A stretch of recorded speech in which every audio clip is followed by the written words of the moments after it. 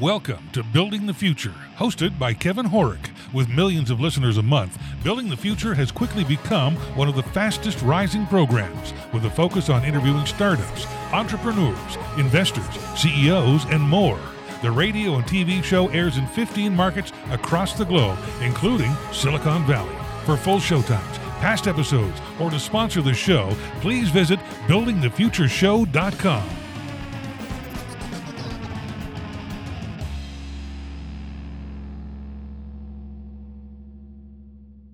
Are you looking for a designer to help you with your next product or startup?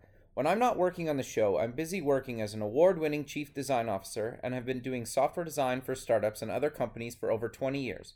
I'm also a published author and recently sold a startup to a multi-billion-dollar company. For more information, visit kevinhorek.com. That is KEVINHOREK.com. Welcome back to the show. Today we have Angela Lussier. She's the CEO and founder of Speaker Sisterhood. Angela, welcome to the show. Thanks for having me. Yeah, I'm excited to have you on the show. I'm actually really curious to know more about the Speaker Sisterhood, but before we get into that, let's get to know you a little bit better and start off with where you grew up. Yeah, I grew up in Western Massachusetts, a little town called South Hadley, and went to college right down the street at UMass Amherst and kind of stayed local. What did you take in university and why? It's funny. I majored in communications, but Okay. I was very shy. So you would think like maybe that's not the best major, but I wanted to have a major that was broad so that when I graduated, I could do a lot of different things. And one of the requirements for graduating was to take public speaking. And I went and I talked to my advisor and I got out of taking that class so I could still graduate without having to deal with my biggest fear. Interesting. So, okay. So you eventually overcome this fear. So walk us through that journey and maybe your career along the way up until what you're currently doing now. Because I think they go hand in hand. Is that fair to say? Yeah, they do. Absolutely. When I graduated from UMass, at my first job after college, I was working at a radio station in the promotions department. Okay. And I was super shy. You know, I was like doing everything in the background, not raising my hands in meetings. I often had ideas, but I would just like email them and hope that maybe someone would see it and attribute it to me. And I quickly learned that that was a pretty horrible career strategy because you don't really stand out if you stand in the background all the time. Sure. So I decided to go to Toastmasters to work on my self-confidence and feel more comfortable standing in front of a group. And the reason that I was so shy at that time is because if you met me then or now, I'm 6 feet tall. And if you met me when I was 12, I was also 6 feet tall. Oh, wow. And if you remember being 12, you probably weren't that tall. I'm still not that most tall. People, yeah. So most my peers were like a foot shorter than that. So Sure. I was bullied and I was just constantly made fun of, and I just felt like so weird and out of place, and I didn't want to be seen. So I did everything I could to fade into the background and just be as invisible as possible.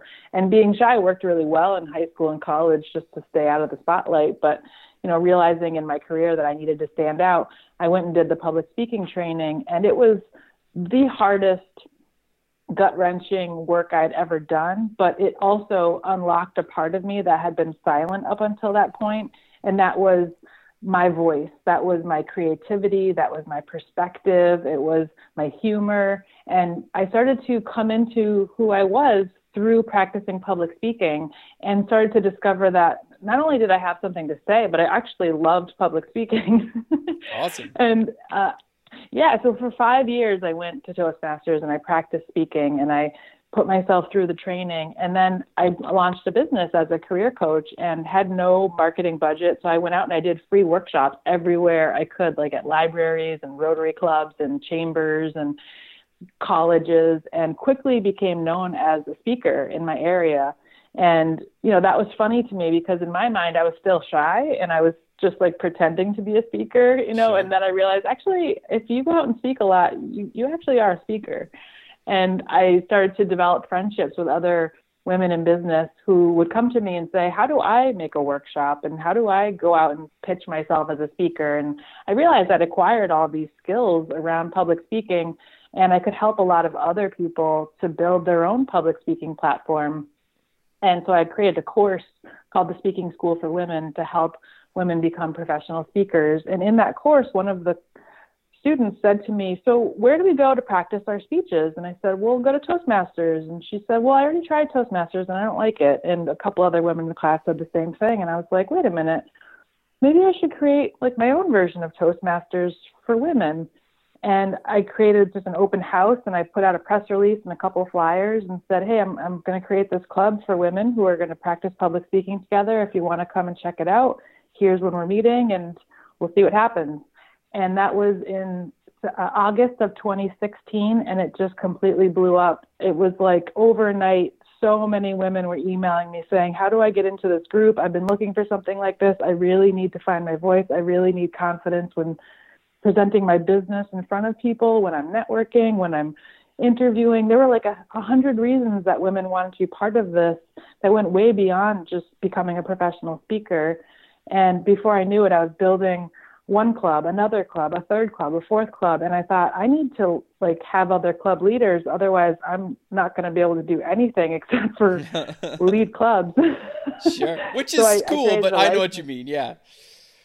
Yeah. And so I created a licensing model. And today, Speaker Sisterhood is a network of public speaking clubs for women around the country. And there are licensed club leaders who run clubs in their community for women who want to practice the skill. No, that's awesome. I think the other thing that I've said a number of times on the show is basically one of the main reasons I started this show was to get over my own fear of public speaking.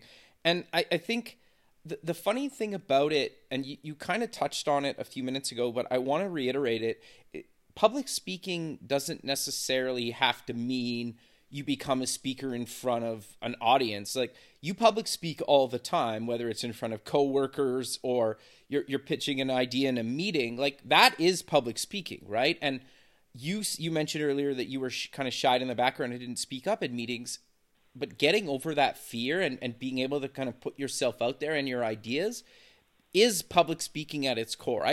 Do you agree with that, or your thoughts around that? Probably you would agree with that?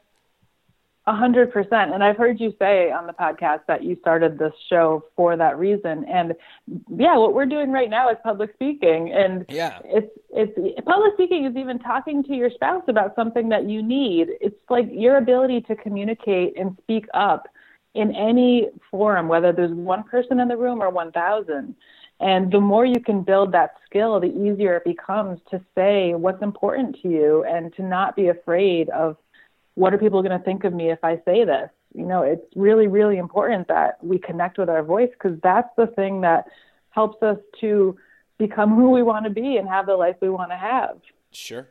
Well, and the other thing too, I think being able to openly voice your opinion and being able to support your opinion and then have an honest conversation with people that agree with you and disagree with you and kind of everywhere in between, and try to understand where people are coming from if they disagree with you, right? And then trying to kind of meet in the middle is basically what we do all the time, every day, when we're compromising with whether it's in our personal, professional life, or both, right? Oh, absolutely. And one of our speech exercises in the club is how to give a persuasive speech. And that's not just to stand at your town meeting and, you know, try to pass some sort of local ordinance, but it's the same thing as having a conversation at work with your boss when you're trying to ask for a raise and give reasons why you should get that extra $1,000 or 10%. And it's really about understanding how to articulate your thoughts so that you're talking to your audience in a way that they will actually listen to you and that you're helping them solve a problem. And that's a really important mindset shift that a lot of people don't really think about when they're trying to connect with someone and persuade them or, you know, help them to see their point of view. Is it's all about who you're talking to and trying to get them to see why what you're saying should matter to them. Sure. No, I 100% agree with you. So I want to dive a bit deeper into the Speaker Sisterhood. what exactly do you guys do, and how can people kind of get involved, whether they want to go to one and speak or actually start one in their own community? Well, every meeting is the same. We keep it consistent so that members know exactly what to expect at every meeting. We have 20 meetings a year, 2 per month, and each meeting is 2 hours long. And in the meetings, there's an opportunity for members to give a planned speech from the curriculum called The Secret Life of Speaking Up. And they get oral feedback and written feedback. And then there's also a chance for them to give a freestyle speech on a topic that will be given in the meeting. And there's like an array of skills that they're working on in the curriculum. And some of them include eye contact, body language, how to speak from the heart, how to do audience interaction, how to be persuasive. And at the same time, they're working on topics like love and truth and power and passion and talking about things that are really important to them. So what we really want to make sure is happening is not just building the skill of public speaking, but also a journey of self-discovery, because so many people are so busy, and these members are busy being moms and they're entrepreneurs and they're leaders and they're wives, and they have so many things going on in their life. They often don't have time to take a step back and say, wait, hold up, who am I? What am I doing? Sure. So these speeches give them a chance to do some self-exploration and then stand in front of the room and say, this is who I am. This is what matters to me. This is the message I want to share in the world. And the clubs are restricted to 15 members because we want to make sure that it's a circle of trust, and it's women who see each other every other week, and they're working on this difficult skill set together and building trust and supporting each other and empowering each other and watching each other grow. And that's one of the things that I think is most magical about Speaker Sisterhood, is that each club has its own culture and its own family, and it truly is a sisterhood where they're doing this really life-changing, transformational work together and watching each other grow. And there's a lot of laughs, there's a lot of tears, there's a lot of stories that you probably wouldn't hear anywhere else except for inside of the meetings. And once they get through that first curriculum of 10 speeches, we have a second advanced curriculum called Truth Tellers, and that's building on more public speaking skills and really focused on authenticity to help build a stronger connection with the audience. And once a member has been a member for 2 months, she becomes eligible to apply to run her own club in her own community. And we have a short interview process, and we have a club leader training academy where we teach all of the facilitation techniques, how to set up a club, marketing, everything that goes into building your own club, which is essentially like a business in a box.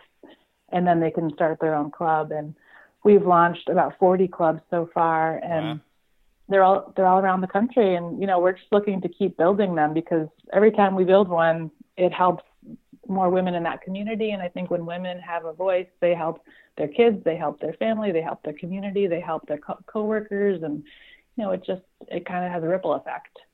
No, interesting. That's actually very cool. The other thing that I want your thoughts on is, if you're really scared of public speaking and maybe getting in front of people, one of the best things that you might do is actually host your own club, because then people need to come to you instead of you going to them. Like, I know in the past where I've gone to I hated networking, like in-person networking.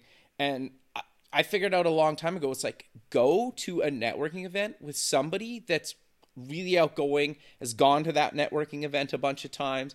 So you can basically follow them around and get introduced to people. So that when you go the second time or the third time, people know who you are just because you went with somebody that was already kind of leverage what other people are doing, right? But if you're hosting something or you go with somebody that already knows people, they introduce you, and you don't have to just awkwardly stand in the corner. Or what are your thoughts or advice around kind of that, just getting yourself out there? Well, I think you're absolutely right. And one of the things that is surprising for interested club leaders is they don't have to be a professional public speaker in order to lead the club. We're actually not looking for that because there's no teaching that goes on in the club. Right. It's really about facilitation. And so we help to with leadership skills and facilitation techniques. But when it comes to networking events, I used to hate networking too, and I was super shy. So what I would do is I would try to change my mindset from I'm an awkward, shy person to I'm a journalist and I'm coming into this event with 5 questions that I need to ask at least 5 people, and I can't leave until I do that. Interesting. Smart. So the 5 questions, it was like I had to do Jedi mind tricks. Otherwise, I would just stand and eat cheese and crackers for 2 hours and then go home and feel bad about myself. It's good advice. Yeah, and I'm like, wow, that was a huge waste of $20 and 2 hours. But so the 5 questions were, what do you do? Have you been to this event before? Where do you work? What do you like about this event? And is there anyone you think I should meet? And it was a great way to start a conversation without feeling like I don't know where to start, and these are all just basic questions anyone can be expected to ask at a networking event. But I've researched this topic at length because even though I've gotten more comfortable with networking events, I'm always looking for better ways to do it. And I think Vanessa Van Edwards from The Science of People said, if you're at a restaurant or bar, you should position yourself right by the bar on the side where people pick up their drinks, because now they've gotten their drink, they're comfortable, and now they're looking for someone to talk to. So if you stand right there, you're the first person they'll see, and it's easier to start a conversation than try to get into the middle of, 2 other people having a conversation.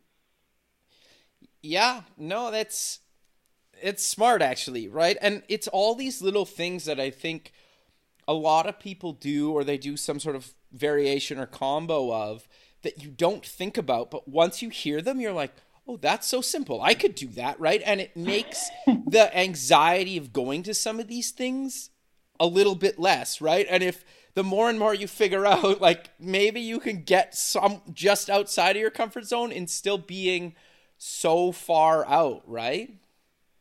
Yeah.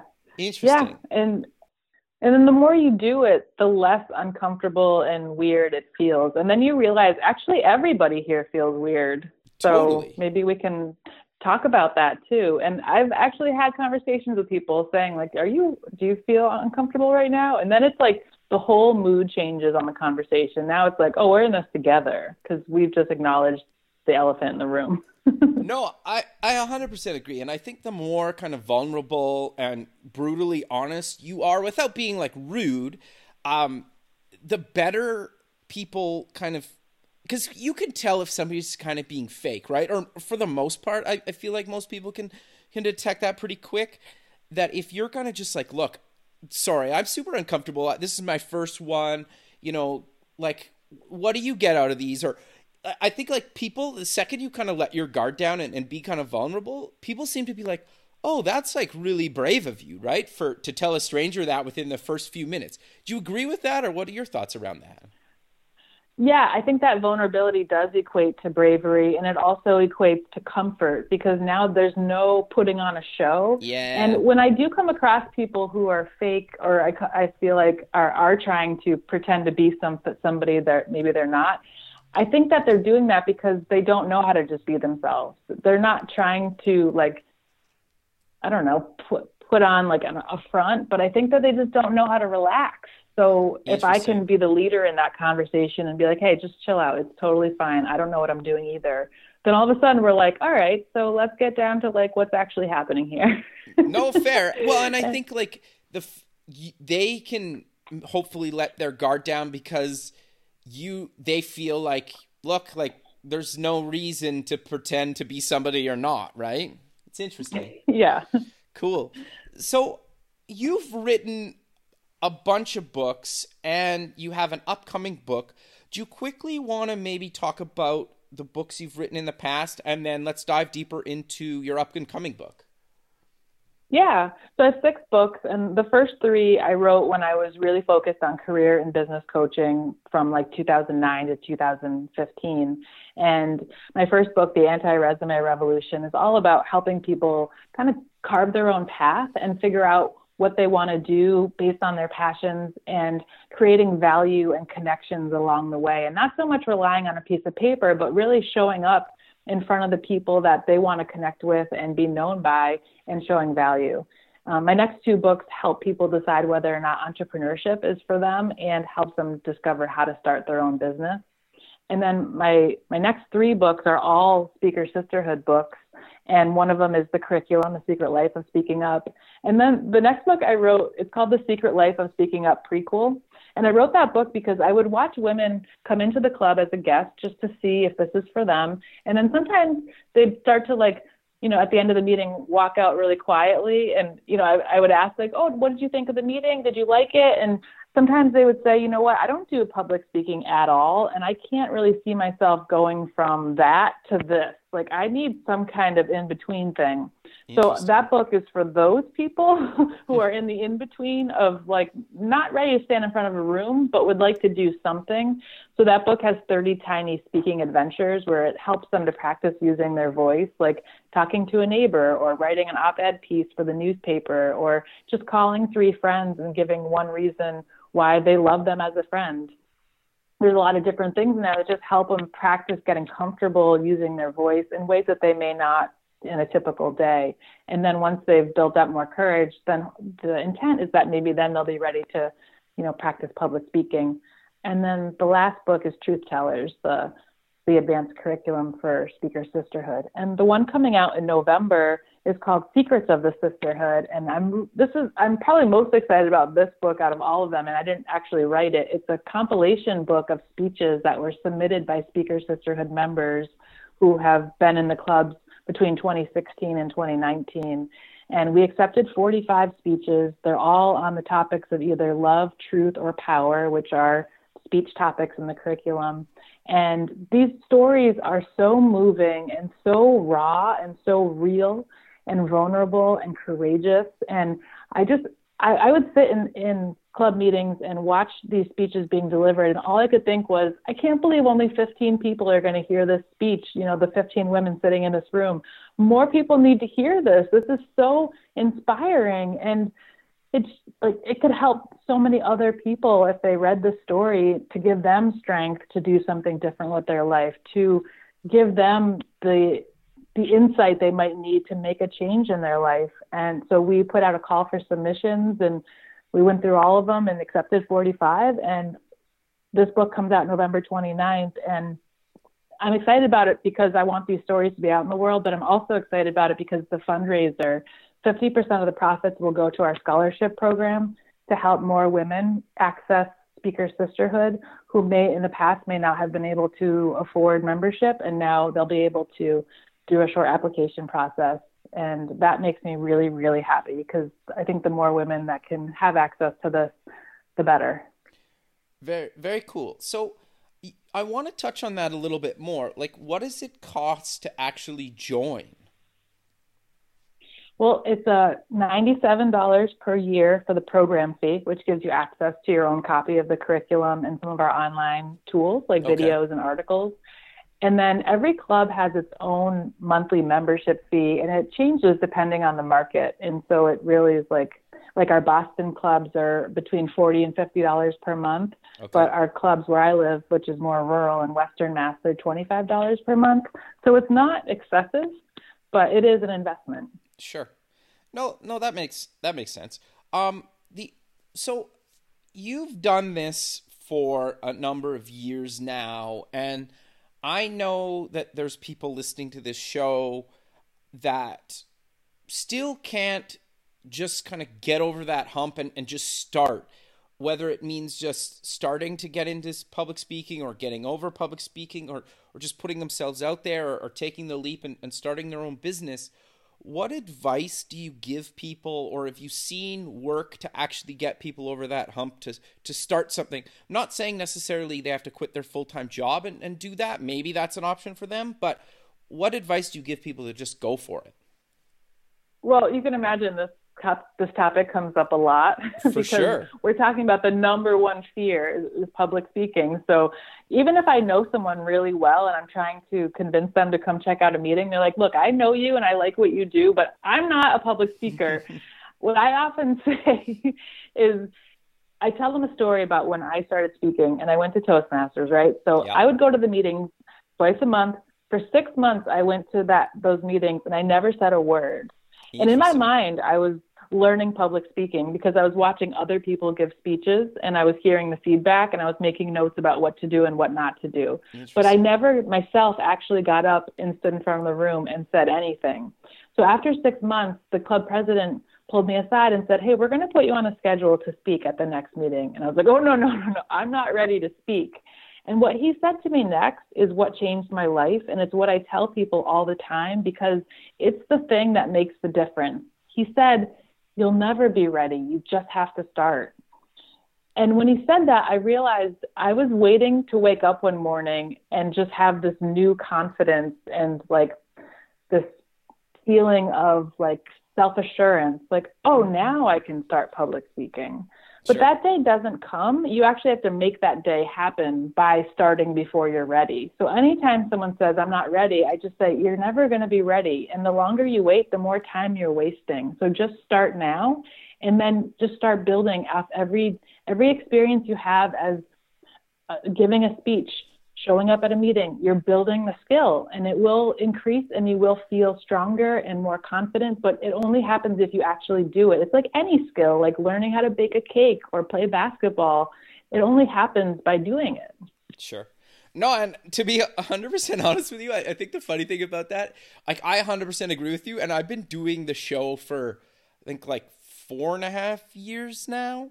And I still feel like that, I think. And like, I'm still doing it, right? Like, I still don't think I'm like ready to do this, but I've been doing it for years. So I think like, I don't know if that ever really goes away, right? Like, how do you feel? You've done a podcast for a long time now and you're well into 100 plus episodes. Yeah, I still don't feel ready to do it. And I remember the first episode, I said, you guys, I have no idea what I'm doing, but I just have to start doing it and then I'll learn. And I just released the 126th episode yesterday. Congrats, and I'm still like, huge. I guess thank you. I'm going to hit publish on this, I guess. Yeah, like, I think that's the thing to like openly tell people is like, people are like, oh, how did you do it? It's like, I don't know. I have no idea what I'm doing. Like, it's like, just do it. Just have no idea what you're doing too. Exactly. Posting it online. Like, I don't know. I think once you can admit that you don't really know what you're doing and that no one really knows what they're doing, it just starts to make everything feel a little lighter and a little easier because there's no magic moment when you're like, I got this. Exactly. Like, it's just and I think the people that tell you they know what they're doing are just lying, or at least half lying. Yeah. And that's what I like about this work. Like, I think that public speaking is endlessly fascinating because there's so many different elements to it because it's all about human connection and it's about communication and storytelling and energy. And there's so many pieces to it that I could study it for the rest of my life and really never feel like an expert on it. I'm always just trying different things. And I always tell people, this is an adventure. I don't know what I'm doing. I'm just on a trail, like walking in the woods, figuring it out. I don't know. No, I 100% agree. And the other thing too is like, it really doesn't cost that much to get into a lot of this stuff. And obviously the podcasting movement has kind of blown up in the last year or two.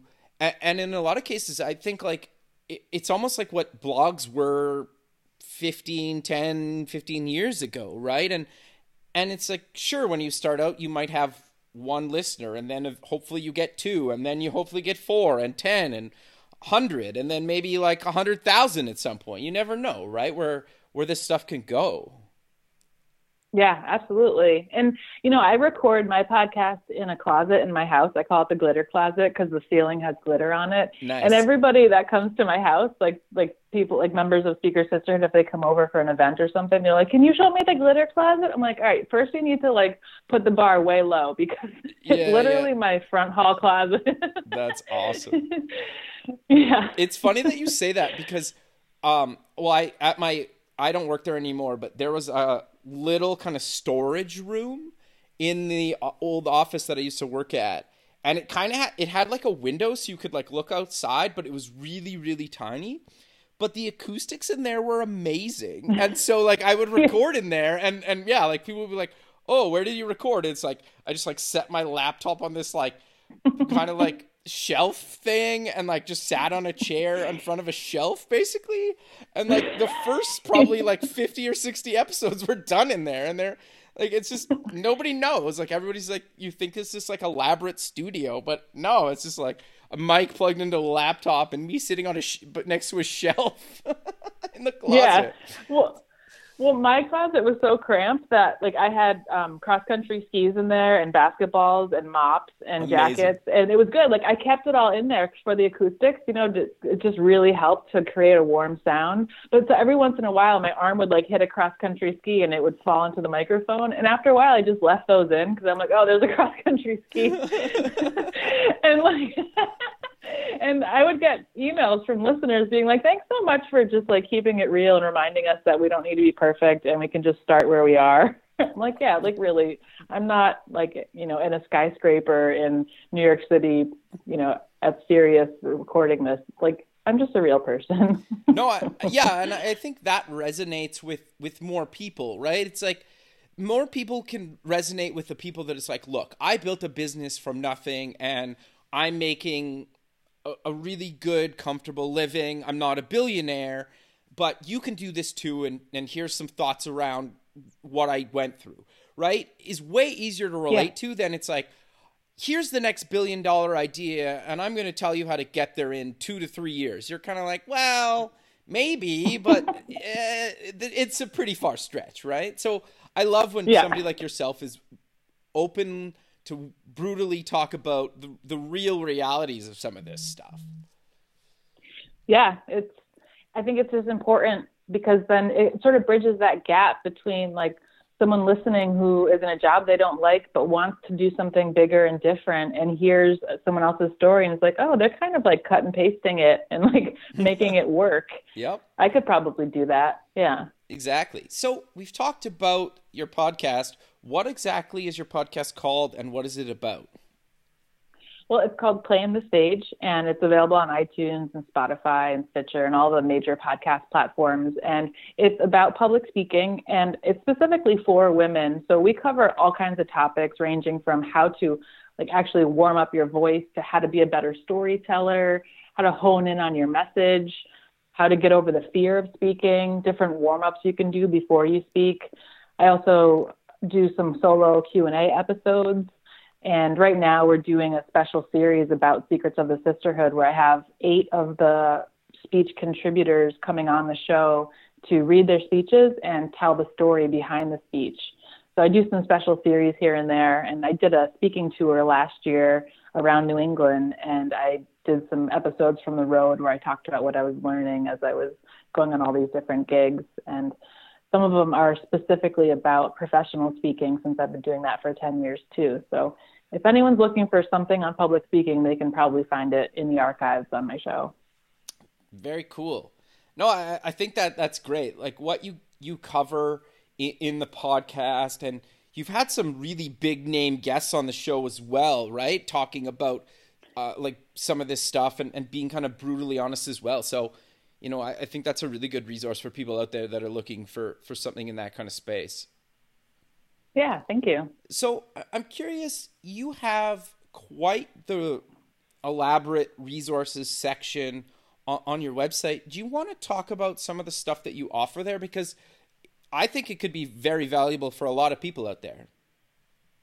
Yeah, well, I've developed some of my own speaking tools that have worked for me over the years, and I use them in the Speaker Sisterhood curriculum to help new speakers start to feel more comfortable on stage. So one thing is called the STAGE system, and STAGE is an acronym for Style, Truth, Art, Group, and Energy, and it's the 5 elements you want to consider when you're putting your speech together to make sure that you're thinking about the whole experience and not just the actual words you're saying. So it's about how you're delivering the words. It's about incorporating your own personal stories or stories about clients or whoever might, you know, apply to that topic. The art of the speech, which is about the audience interaction, the way you set up the room, the way that you lead discussions, any props you use. The group piece is thinking about who's sitting in front of you and what's important to them. And then the overall energy of the talk, like, is this going to be an upbeat, enthusiastic, have music playing at the beginning kind of talk? Is this going to be a time for reflection and journaling? So you want to make sure you set the tone correctly so that when people walk in, they kind of know what to expect. So that's one tool in the resources section. Another one is called the 3 circles method. Okay. And this is a tool I created because I wanted to stop using notes. And this is something that new speakers are always asking me about. How do I stop using notes? Because I don't want to just stand in front of a room and read a story to people. I want to actually make eye contact. So what I say is think about your 3 main points in your talk and boil them down to 3 images that you can put in those circles. So the example that I use is you're giving a speech about your dog, and you named your dog Bobo. So your speech is about how you came up with that name. Maybe another piece of the speech is about a lesson you learned from Bobo, and another piece of the speech is about the day you got him. And so you might use little icons in those circles to help represent those stories. So maybe you named your dog Bobo because you want to name him after your grandfather Bob. So the first icon would be a picture of your grandfather. The second icon is the lesson you learned from Bobo. Like maybe he got out one day and, you know, in searching for him around the neighborhood, you discovered something that would be a useful tool for you for life. So the icon is a picture of a fence. And then the third story about the day you got him on Christmas Day. So you have a Christmas tree in that circle. When you're giving the speech, you're thinking in your mind about the picture of your grandfather, the picture of the fence, and the Christmas day. And you can move through those stories pretty easily without having to read your notes because you're picturing them in your mind. And it works really well, especially because you don't give yourself too much to talk about.